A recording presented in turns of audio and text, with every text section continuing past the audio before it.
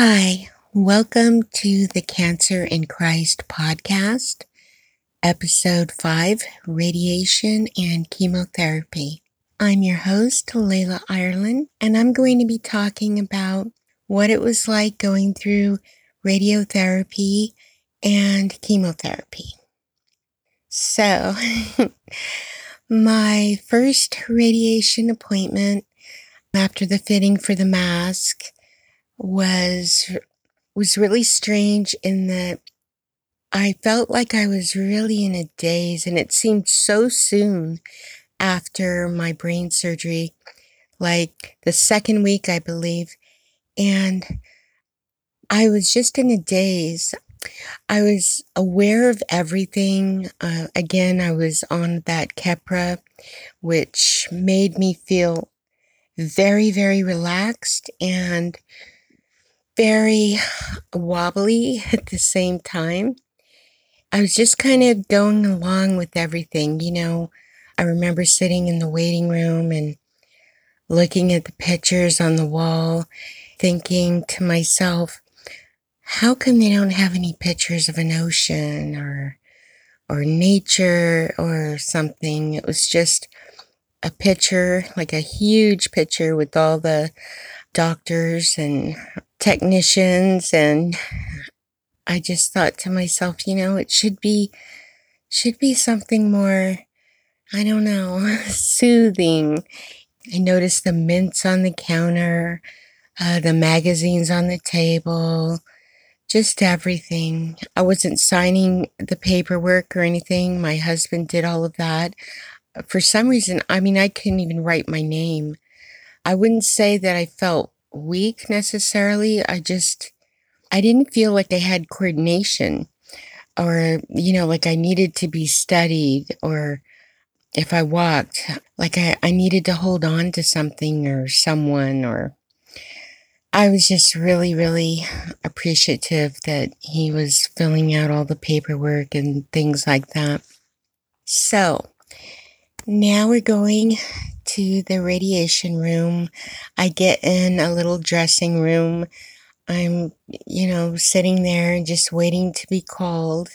There were 2 other women in there that had just finished radiation, and I had noticed really, really bad burns on the back of one woman.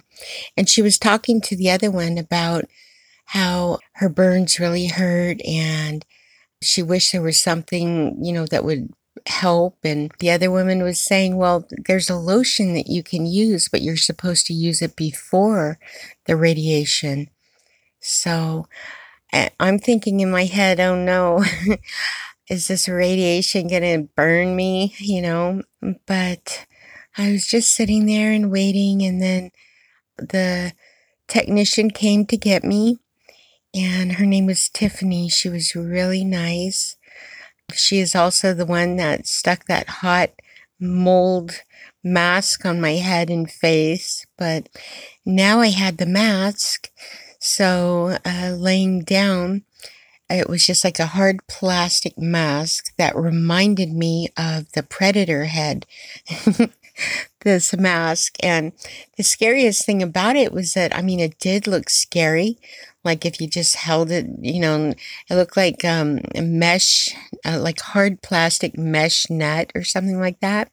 And it was marked with little like X's where they were going to shoot the beams of the radiation from my head. So you're supposed to lay really still, and then they stick that mask on you, and then they bolt it down, and you cannot move. Your head cannot move at all. It's really a strange sensation knowing that, your body's free, but your head's locked down to this table during the entire procedure. So it wasn't that bad. I closed my eyes and I could, hear the sound of what I'm assuming were the radiation beams. And I had to do this every day. It wasn't that bad. I was told that, I could go bald, and I was expecting like burns or something. There was another woman whose husband was in there complaining that his wife had burns on her face. something about his insurance or her insurance would not cover any kind of medication or anything like that. So that was stressful, just in the sense, I was stressed for them. At the same time, I'm wondering what to expect for me. But that first day went okay. The next day, I had been scratching the back of my head, which was still quite bald. My husband noticed that there was a staple still in my head, which is not a good thing. You're not supposed to have any kind of metal or anything. That really freaked me out that the doctor left a staple in and nobody noticed it. So they told me not to worry about it. They took the staple out. I just went through wearing that like predator mask and that radiation for the next week or so, every single day. And on my last day, I was presented with a certificate that said I had completed radiation therapy. Everybody was really, really nice to me. My oncologist called on the very day that I completed it and wanted me to get to the cancer center to see him. And I was so tired. Just having finished all that radiation, I just wanted to go home and go to sleep. But I went to the cancer clinic. He said he wanted to start me on chemotherapy that day. He didn't want to wait any longer. I just, okay, if you say so. I didn't have a port at this time, so it was really hard for them to find a vein to get the chemo going. I have really, really tiny veins, and according to one technician who's always using a sonogram machine to get the needle in whenever I do the CAT scans, my veins are very deep, so you can't really see them.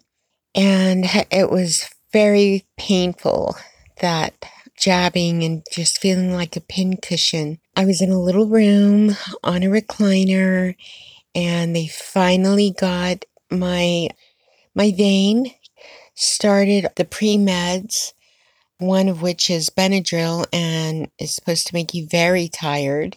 I had carboplatin, Avastin, hydration, and I think there was one other bag I was supposed to take, but any matter, it was like 4 hours.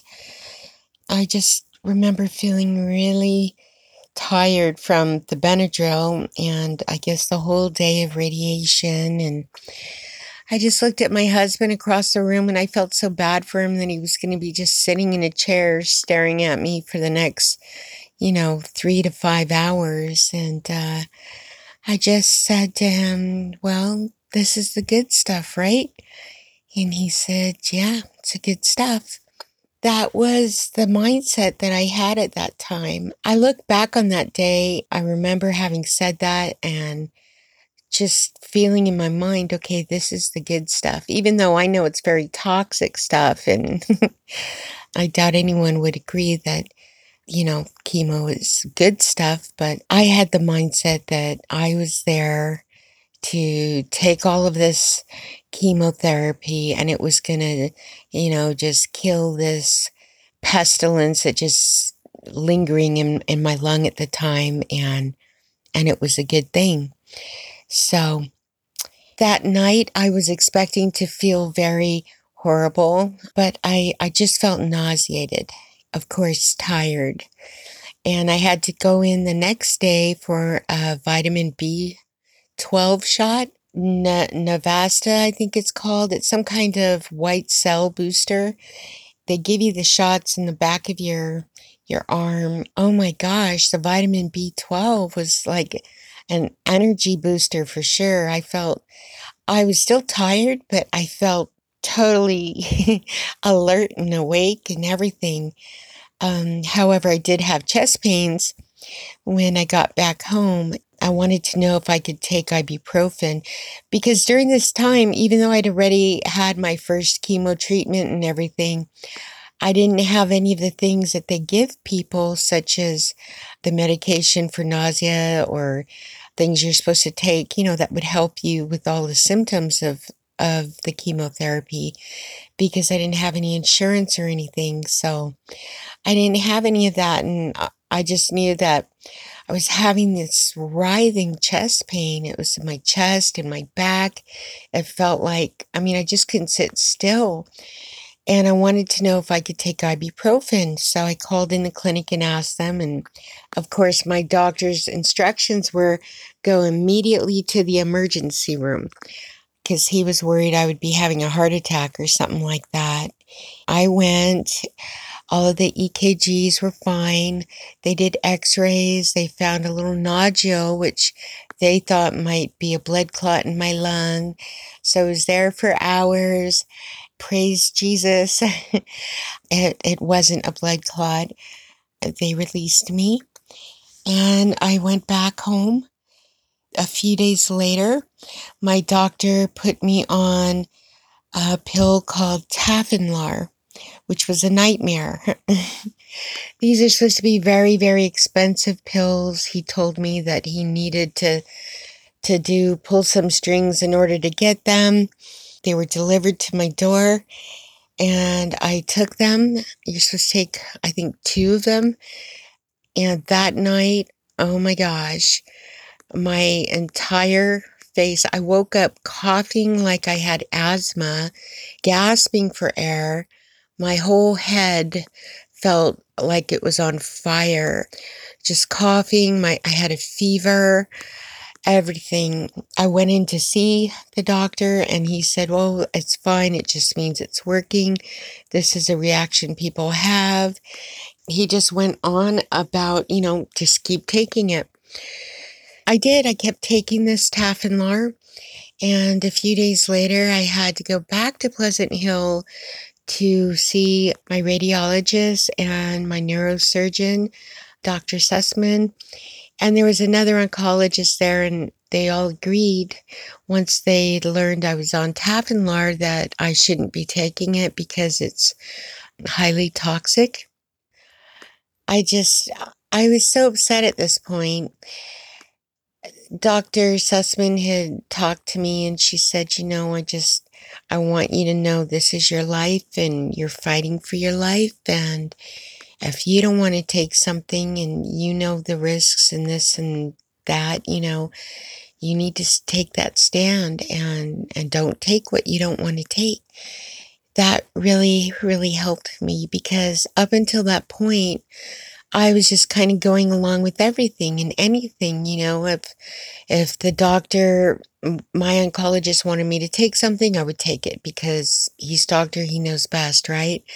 So it didn't matter that this Tafinlar isn't even for lung cancer. It's actually something they give people, I believe, for skin cancer. These pills were, not only did they have me on having a fever where my head was red, my face was red, they were tightening my skin. Little things were popping up on my skin, like little moles I didn't have before. My skin was feeling really tight. I was getting bumps on my chest. It looked like chicken skin. And it was just horrible. But I was doing it because he said it was good. So when she told me this, I thought, she's right. God wouldn't want me just to sit down and say, okay, everyone, I'm here, Lord, but you take care of all this. You know what I mean? He would want me to stand up and stand my ground. God's not the author of confusion. And these pills were like, it didn't make any sense that I was taking them. They were making me feel worse. I never coughed before taking these pills, and suddenly I was coughing. So I was really glad she told me that, and I was determined the next time I went into the cancer center, I was going to tell my doctor, I'm not taking these anymore, and that's exactly what I did, which he disagreed with. And he said, it's like a bank. If you want to have a lot of money, it doesn't matter where you get the money from. You put it in, and you just build that account. I really still didn't get his analogy, other than saying, to me, I think what he was saying, if you have cancer, just take anything you can grab your hands on, no matter what it's for, what type of cancer it's for, just as long as you get it in there and you know that you're trying everything and anything, regardless of the side effects, in order to get well. I was determined I just told him, no, I'm not, I refuse to take those. So, of course, he had an attitude and got really tight-lipped. And I also informed him that I wanted to try medical marijuana, which he immediately said there was no proof it did anybody any good. But I said, my neurologist agrees with me and I think it would do me good. He reluctantly filled out the the form for me to get my medical marijuana, and that was that. So he had attitude and I just had to deal with it. I said what I said because I didn't want to take that anymore, and I was actually really happy to stop. I stopped taking those. I would like to say that my cough had gone, but it hadn't. I don't know if that's from, everything if that was like leftover from having been on those pills or what it was. I know they're pretty heavy pills. I think it's like $16,000 for one bottle. I had a couple bottles. I was just really glad not to have to take those anymore and really excited about the medical marijuana, even though I never, I don't know. As far as the weed goes, I remember going home feeling really happy, really excited, and called up a couple different places, and I got one to deliver. And I remember saying, I really want to make sure that it's not really strong stuff. I don't want to, smoke weed that makes me feel too ridiculous, like the people on YouTube that do those. I don't know what they're smoking on there, but they smoke it and then they don't know where they are and they start acting weird. So the marijuana that I chose with help looking on her website, the website of the dispensary was called Truth. I got that. The lady had asked me if I wanted to smoke it through what do you call that? The vape, to the vaping, e-vape. If I wanted to smoke the marijuana through e-vape. And I said no. And she said, well, can I just ask you why? And I said, well, I stopped smoking cigarettes 5 years ago and I started on the vaping, the Glyco that I was on the Glyco and the nicotine drops. And it wasn't until after, smoking the e-cigarettes that I had been diagnosed with this. So that's why at the time that I was smoking the e-cigarettes, they weren't regulated, you know. So, I mean, I always felt like anybody could have cut that Glyco that they sell with anything. I just didn't want to take any chances. At least I wanted the marijuana itself, not some liquid form and some Glyco that they're going to cut it with that wasn't even regulated at the time. I believe it is now, but at the time, a couple years ago, it wasn't. So that was why. So she gave me some gummies, some marijuana gummies, and some free marijuana candy bars along with my order, and told me that someone would deliver it. Probably about an hour later, someone actually, after I had emailed or scanned her my prescription and everything, an hour later, someone phoned me and he said he was right outside. Did I want to meet him in his car or would I like him to come into the house? And I felt so strange, like a drug dealer type of thing. It was really weird.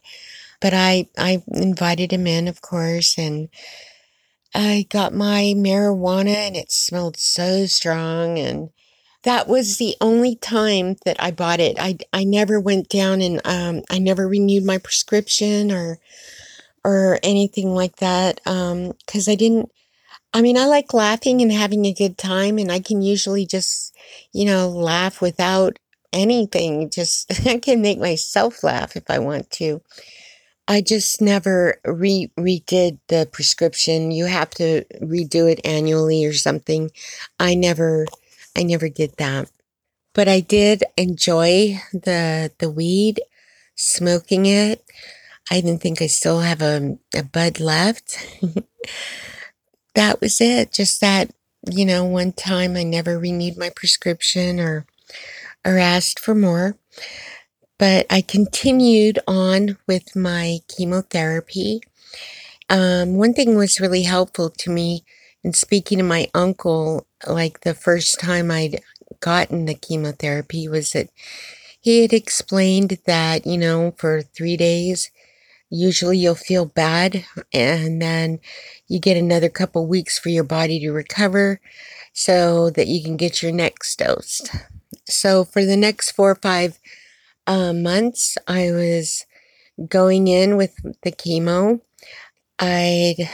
Let's see, I was feeling I still felt kind of nauseous now and then, but all I had to take was these cookies. They're called Anna's ginger cookies. And I'm telling you, just one of those cookies did the trick every single time. I did not always have my own room. They have what they call the circle, where everybody's crammed in one room and everyone just sits in a circle on their recliners and kind of looks at everybody else. Also, prior to this, the next 5 months, somewhere in there, I had surgery to have a port installed in my chest, which I hated from the moment that I woke up, because it somehow felt like it was connected to my arm. I don't know why that is, but it is. And it's right above my chest, my heart on my left breast. I cannot lay on my chest. Not that I'm a side sleeper anyways, but I would like to be able to lay on my stomach if I want to. And just the fact that I can't, it's kind of irky. It does hurt. I do have really big breasts, so it's not, if I move a certain way or if I'm not wearing a bra, I could really feel that port pull.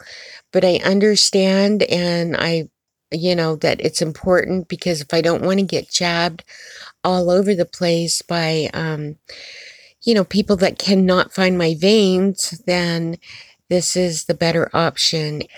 This is definitely the better option for that reason. So, about 5 months into my chemotherapy, suddenly I felt like I had to burp and I had to pee.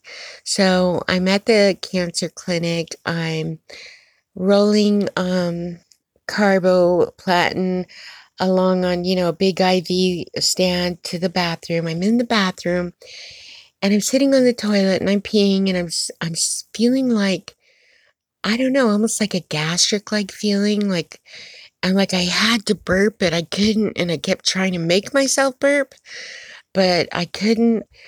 I I just got up and I thought, for some reason, I thought to myself, I wish I had brought my husband with me in here, because, I was just really uncomfortable, and I just had this really kind of like a panicky feeling, but I couldn't explain why, other than I really felt like I had to burp and I couldn't.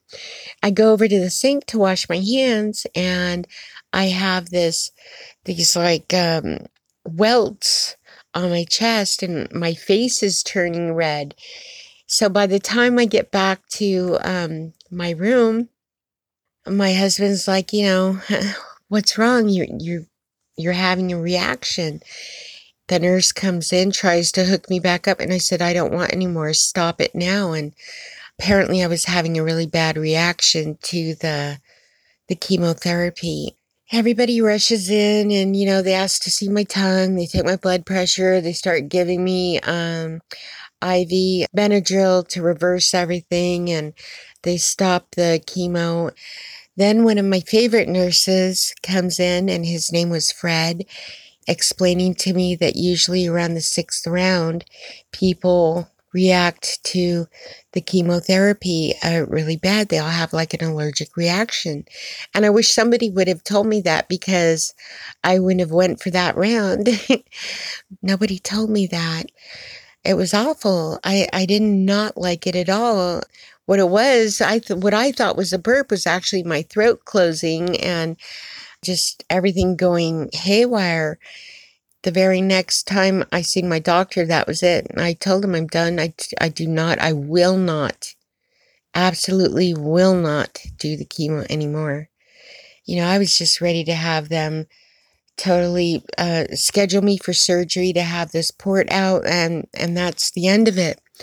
But he had said that I had been approved for the immunotherapy, which is a Keytruda, which was new. And I said, okay, fine. He says it has side effects too, very much like the chemotherapy, but I could try that. And I looked at my husband and the doctor, and he said it would only be a 30-minute drip that I would have to go through. And I'm just praising the Lord inside 30 minutes as opposed to 4 or 5 hours of chemo. Amen. Yes, I will do the Keytruda. That's what I decided, and that's what I've been on ever since.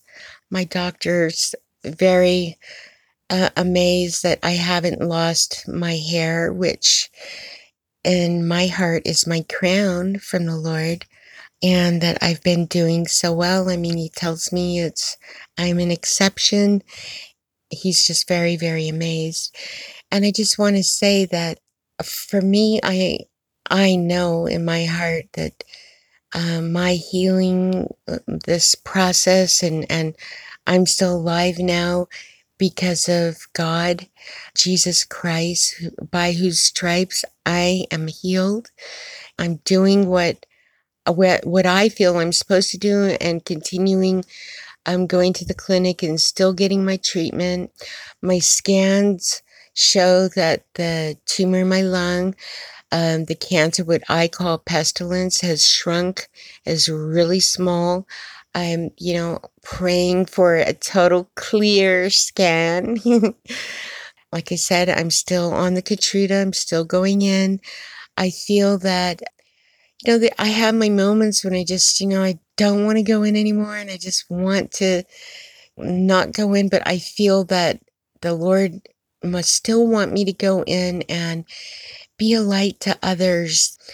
I have been diagnosed with this lethal stage 4 lung cancer and metastasized to my brain.